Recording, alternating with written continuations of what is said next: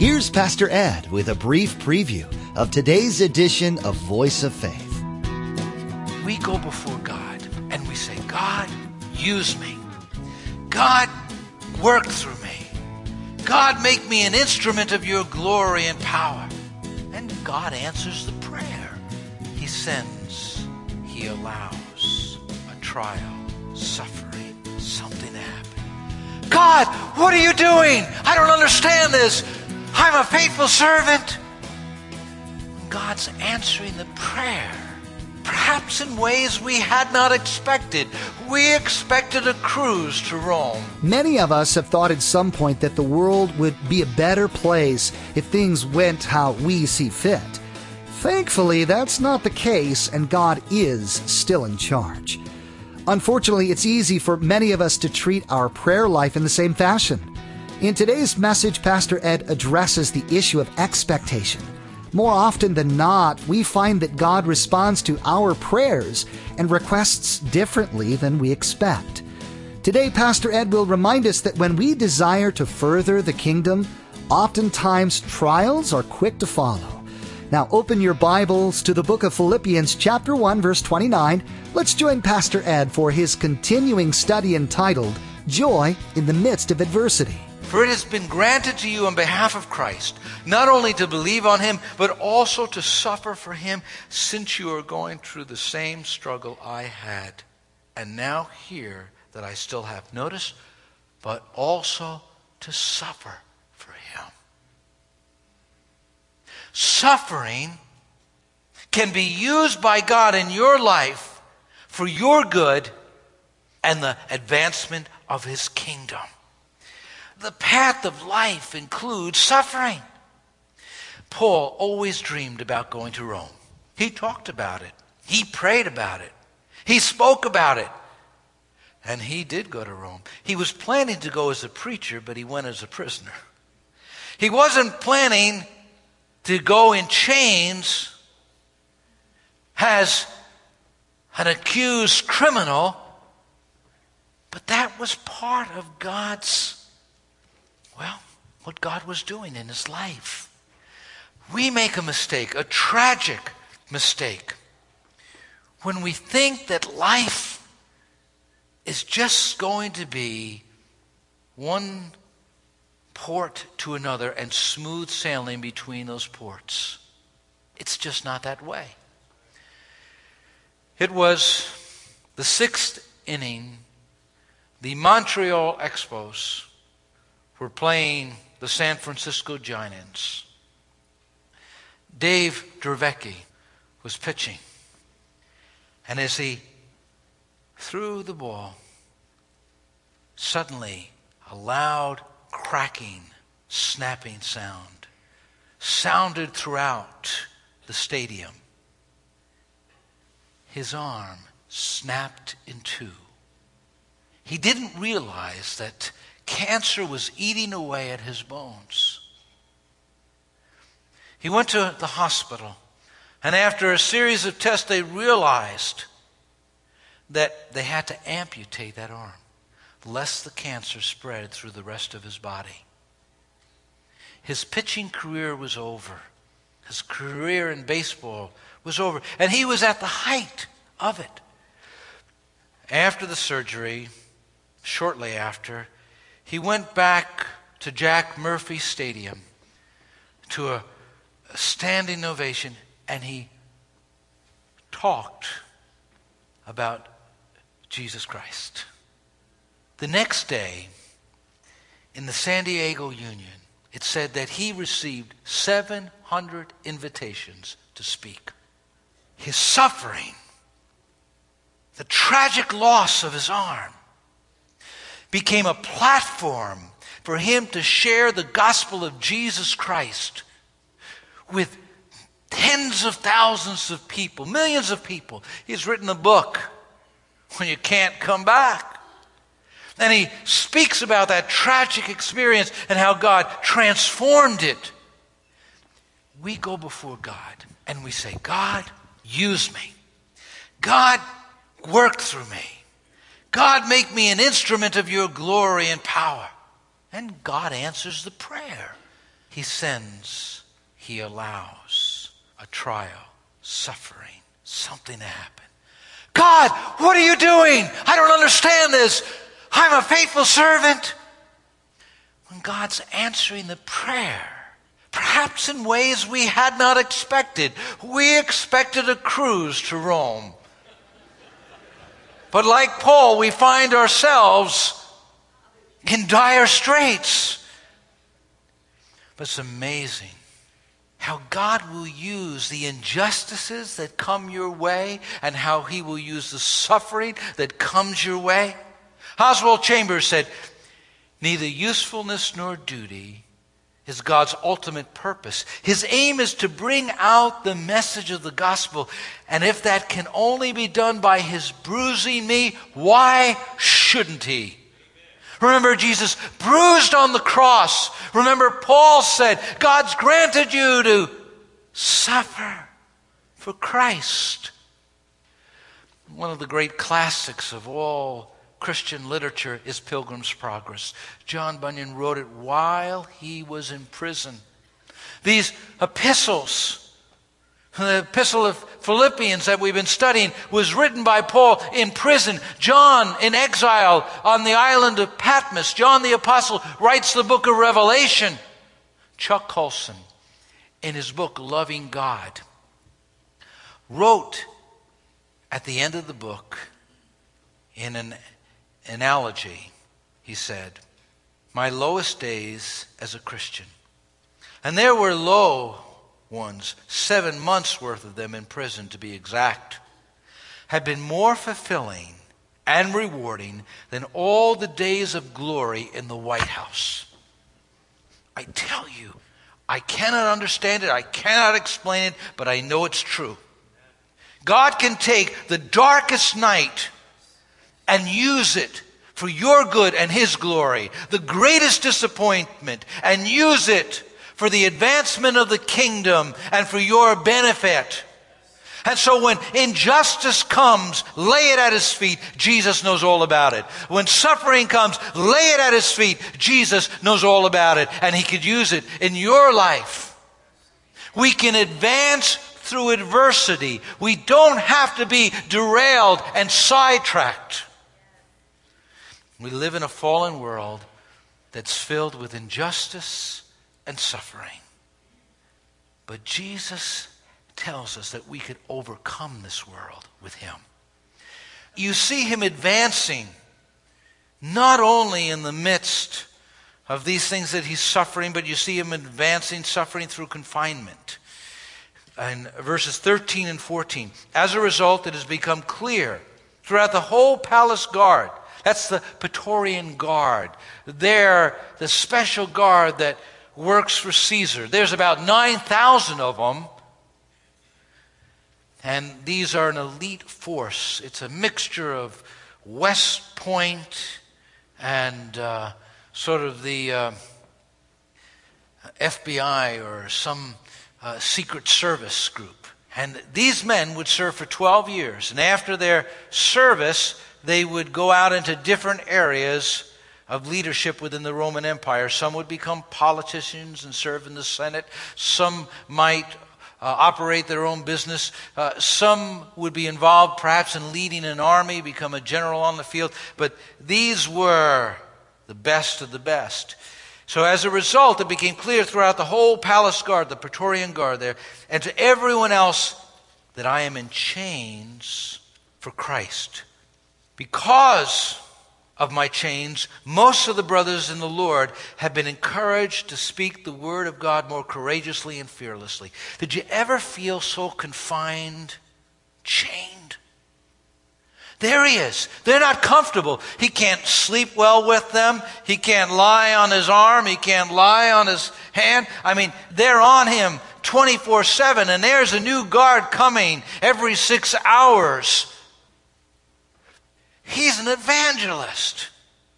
He's used to traveling the countryside. He's used to going from place to place, preaching the word. That's his passion. Suddenly now he's confined. But I want you to see, he becomes a witness in the midst of his limitations. In verse 13, as a result, it's become clear throughout the whole palace guard to everyone else that I am in chains. Why? For Christ. I could imagine one of the guards asking him, are you a religious charlatan? Who have you swindled? Are you a political insurrectionist? Why are you here? Paul says, do you have some time? He says, well, I have 6 hours. He says, okay, let me tell you about it. And he begins to tell him about Jesus. Then another guard comes. Now, he's not so willing to listen to Paul, but Paul has visitors. And he welcomes those visitors, and he begins to tell them about Jesus. He begins to pray with them. And that guard hears that prayer. That guard experiences Paul's presence as he's in the presence of the Lord. And he becomes an incredible witness. Look what God said to Paul in Acts chapter 23. It says, the following night the Lord stood near Paul and said, take courage. As you have testified about me in Jerusalem, you must also testify in Rome. What begins to happen is people come in to talk to Paul, and those guards hear him speaking. Those guards overhear him dictating the book of Philippians and maybe other letters that he's writing and words of encouragement. And something happens. One by one, people come to Christ and are saved. One by one, some of these elite soldiers receive Christ as their personal Lord and Savior. It's amazing how God can use your suffering. It's amazing how God can use your confinement. It's amazing how God can use the chains that seem to hold you and say, you know, I just wish I had better finances. Or I just wish my circumstances were different. I didn't have this job that sort of limited me. I want to be able to serve the Lord more. And on we go thinking, but I wish these circumstances were different so I could be a real witness for Christ. Paul's chained. He isn't about leaving that place. And watch what happens in Philippians chapter 4, verse 22. It's so powerful. Paul says, and he's closing the letter, all the saints send you greetings, especially those who belong to Caesar's household. They're getting saved. That was God's plan. That was God's appointment. And sometimes we wonder and we say, you know, I'd like to get out of this situation I'm in, this job. Or I'd like to, you know, this didn't work out the way I planned, or that didn't work out the way I planned. And God's wanting to use it. God's not limited. You say, boy, I'm chained down with these kids 24/7. Or I'm working at this job. A Christian man was asked by someone that he knew, what do you do for a living? And the man said, I'm a Christian. No, he said, I didn't ask what religion you were. I asked what you do for a living. He said, I'm a Christian. No. Do you mean that you're full-time ministry? You work in a church or something, or a Christian organization? No. He said, I don't do that. He said, you mean what is my vocation? He said, yeah, what's your vocation? Well, he said, I work in a meat factory, but I do that to support my Christian witness. He said, I'm a Christian first. See, that's really what it is. We are Christians first. You may work for IBM, you may work for the state, you may work in some private industry, but basically, and most importantly, you are a Christian. And that's what it is all about. We're a Christian first. It's about being a witness for Christ wherever we are, in whatever circumstances we find ourselves. Paul the Apostle is going to be a witness in the midst of his struggles, in the midst of that confinement. And you may feel hemmed in, locked in, but God's saying, give it to me. And I'll use it and utilize it. Notice he was an encouragement in verse 14. Because of my chains, most of the brothers in the Lord have been encouraged to speak the word of God more courageously and fearlessly. Notice, most of the brothers. What's happening here is people are going to encourage Paul. We're so sorry you're in prison. We know how hard it is. Paul, you're smiling. You're praising God. You led another guard to Jesus Christ. Paul, would you pray for me as I try and witness to people? What happens is they go in to encourage him and they come away encouraged.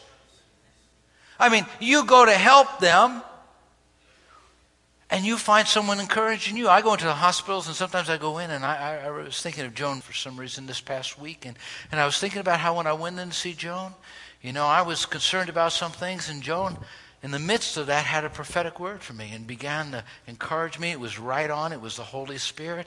And, she was getting ready to die. She was getting ready to go home to be with the Lord. Here people came in, and Paul has a prophetic word for him. Paul said, listen, I have the anointing oil here. Let me just try and straighten these chains out. I'm going to pray over you. Whatever your circumstance, whatever your situation, you may feel like, boy, I'm struggling. I'm going through a hard place. I'm without a job. The bills that just seem to be an encouragement to someone else. Paul didn't let his circumstances confine him. He was a witness and he was an encouragement. And he was going to let other people know that Christ was alive in him.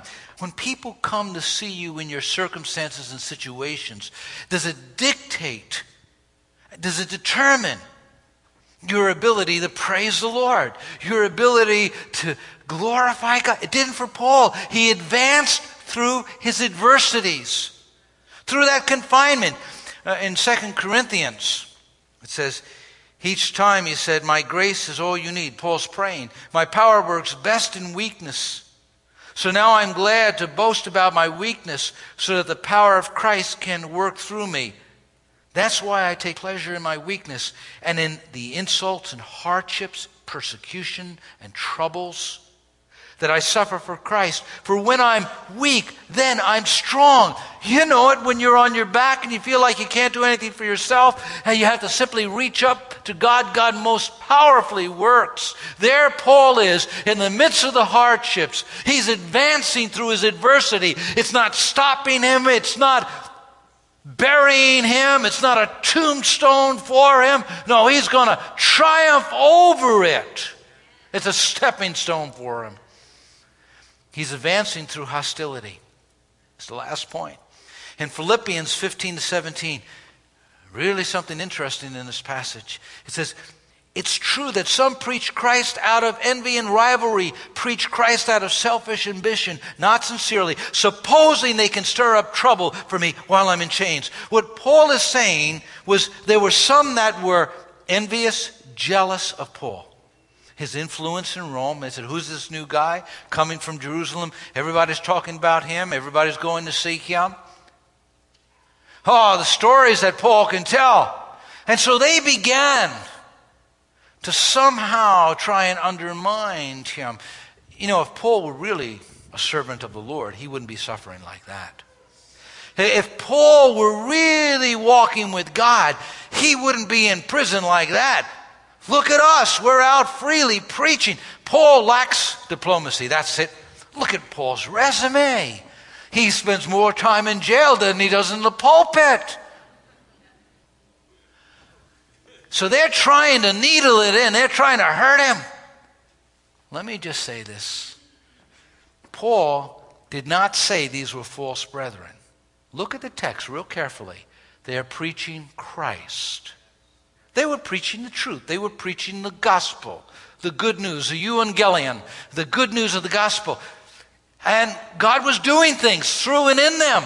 But notice what? They're preaching out of what? Envy, rivalry, selfish ambition. Why does she get a chance to sing? Why was he chosen to lead that way in the church? Why do so many people attend his Bible study, her Bible study? Selfish ambition, envy, rivalry. Paul would have none of that. What he was concerned is the advancement of the gospel. People were coming to know Christ. God was working. You know, you're going to have brothers and sisters in the Lord that are less than perfect. Their motives sometimes less than noble.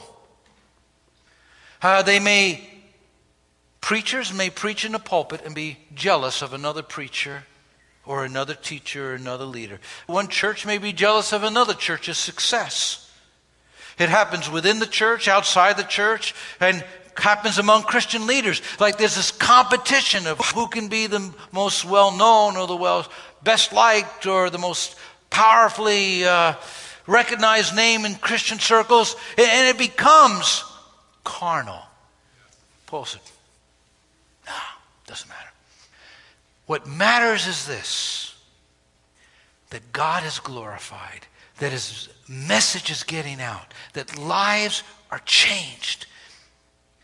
In Philippians chapter 1, verse 18, listen to Paul's response. But that doesn't matter. Whatever their motives are, false or genuine, the message about Christ is being preached. Either way, so I rejoice, and I will continue to rejoice. When your motive is to glorify God, when your motive is to magnify God, when your motive is to see the kingdom of God advance, you don't care who's doing it.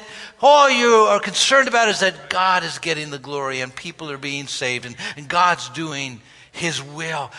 As a believer, as a Christian, as a follower of Jesus Christ, what gets you up in the morning and keeps you out of the rut of self-pity when adversity comes your way is the motive to glorify God, to serve God with the life He gave you. Whether it comes through suffering or it comes through some type of splendor, whether He lifts you up or He puts you down, it doesn't matter. What matters is that His name is magnified.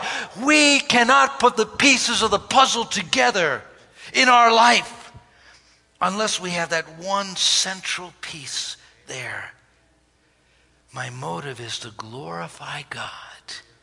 If my motive is for money, for fame, for fortune, to have a good life, to have a comfortable life, the pieces of the puzzle never quite come together. We're always dissatisfied. We're always struggling, walking uphill because life is filled with struggles and disappointments and hardships and adversities.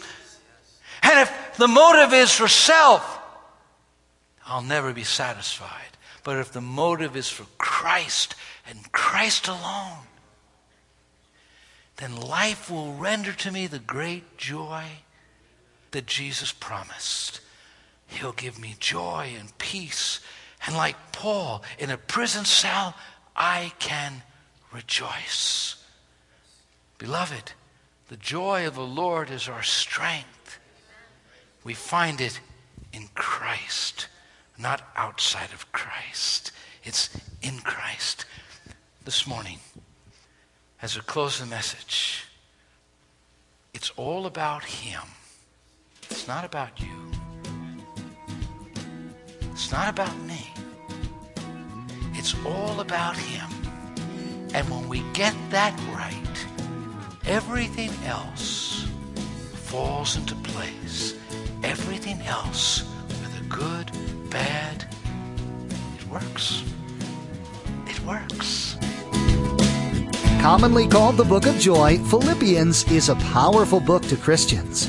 This book exhorts us to have joy in the midst of trying times, to be united as Christians by our head, Jesus Christ, and to be people with testimonies in our communities that are known to be honorable.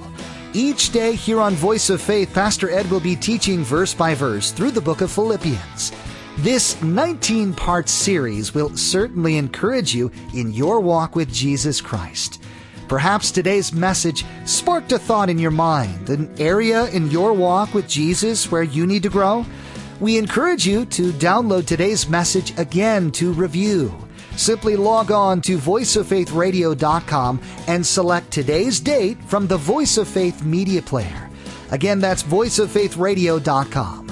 Now, we'd like to invite you to join us at Faith Assembly for worship on Sunday mornings at 9 and 11 a.m. or Wednesday evenings at 7 p.m. For driving directions and more information, log on to voiceoffaithradio.com and follow the link to Faith Assembly. Or feel free to give us a call at 845-462-5955. That's 845-462-5955. Well, that's all the time we have for today. You've been listening to Voice of Faith with Dr. Ed Jones. We invite you to join us as Pastor Ed continues teaching through the book of Philippians, right here on Voice of Faith.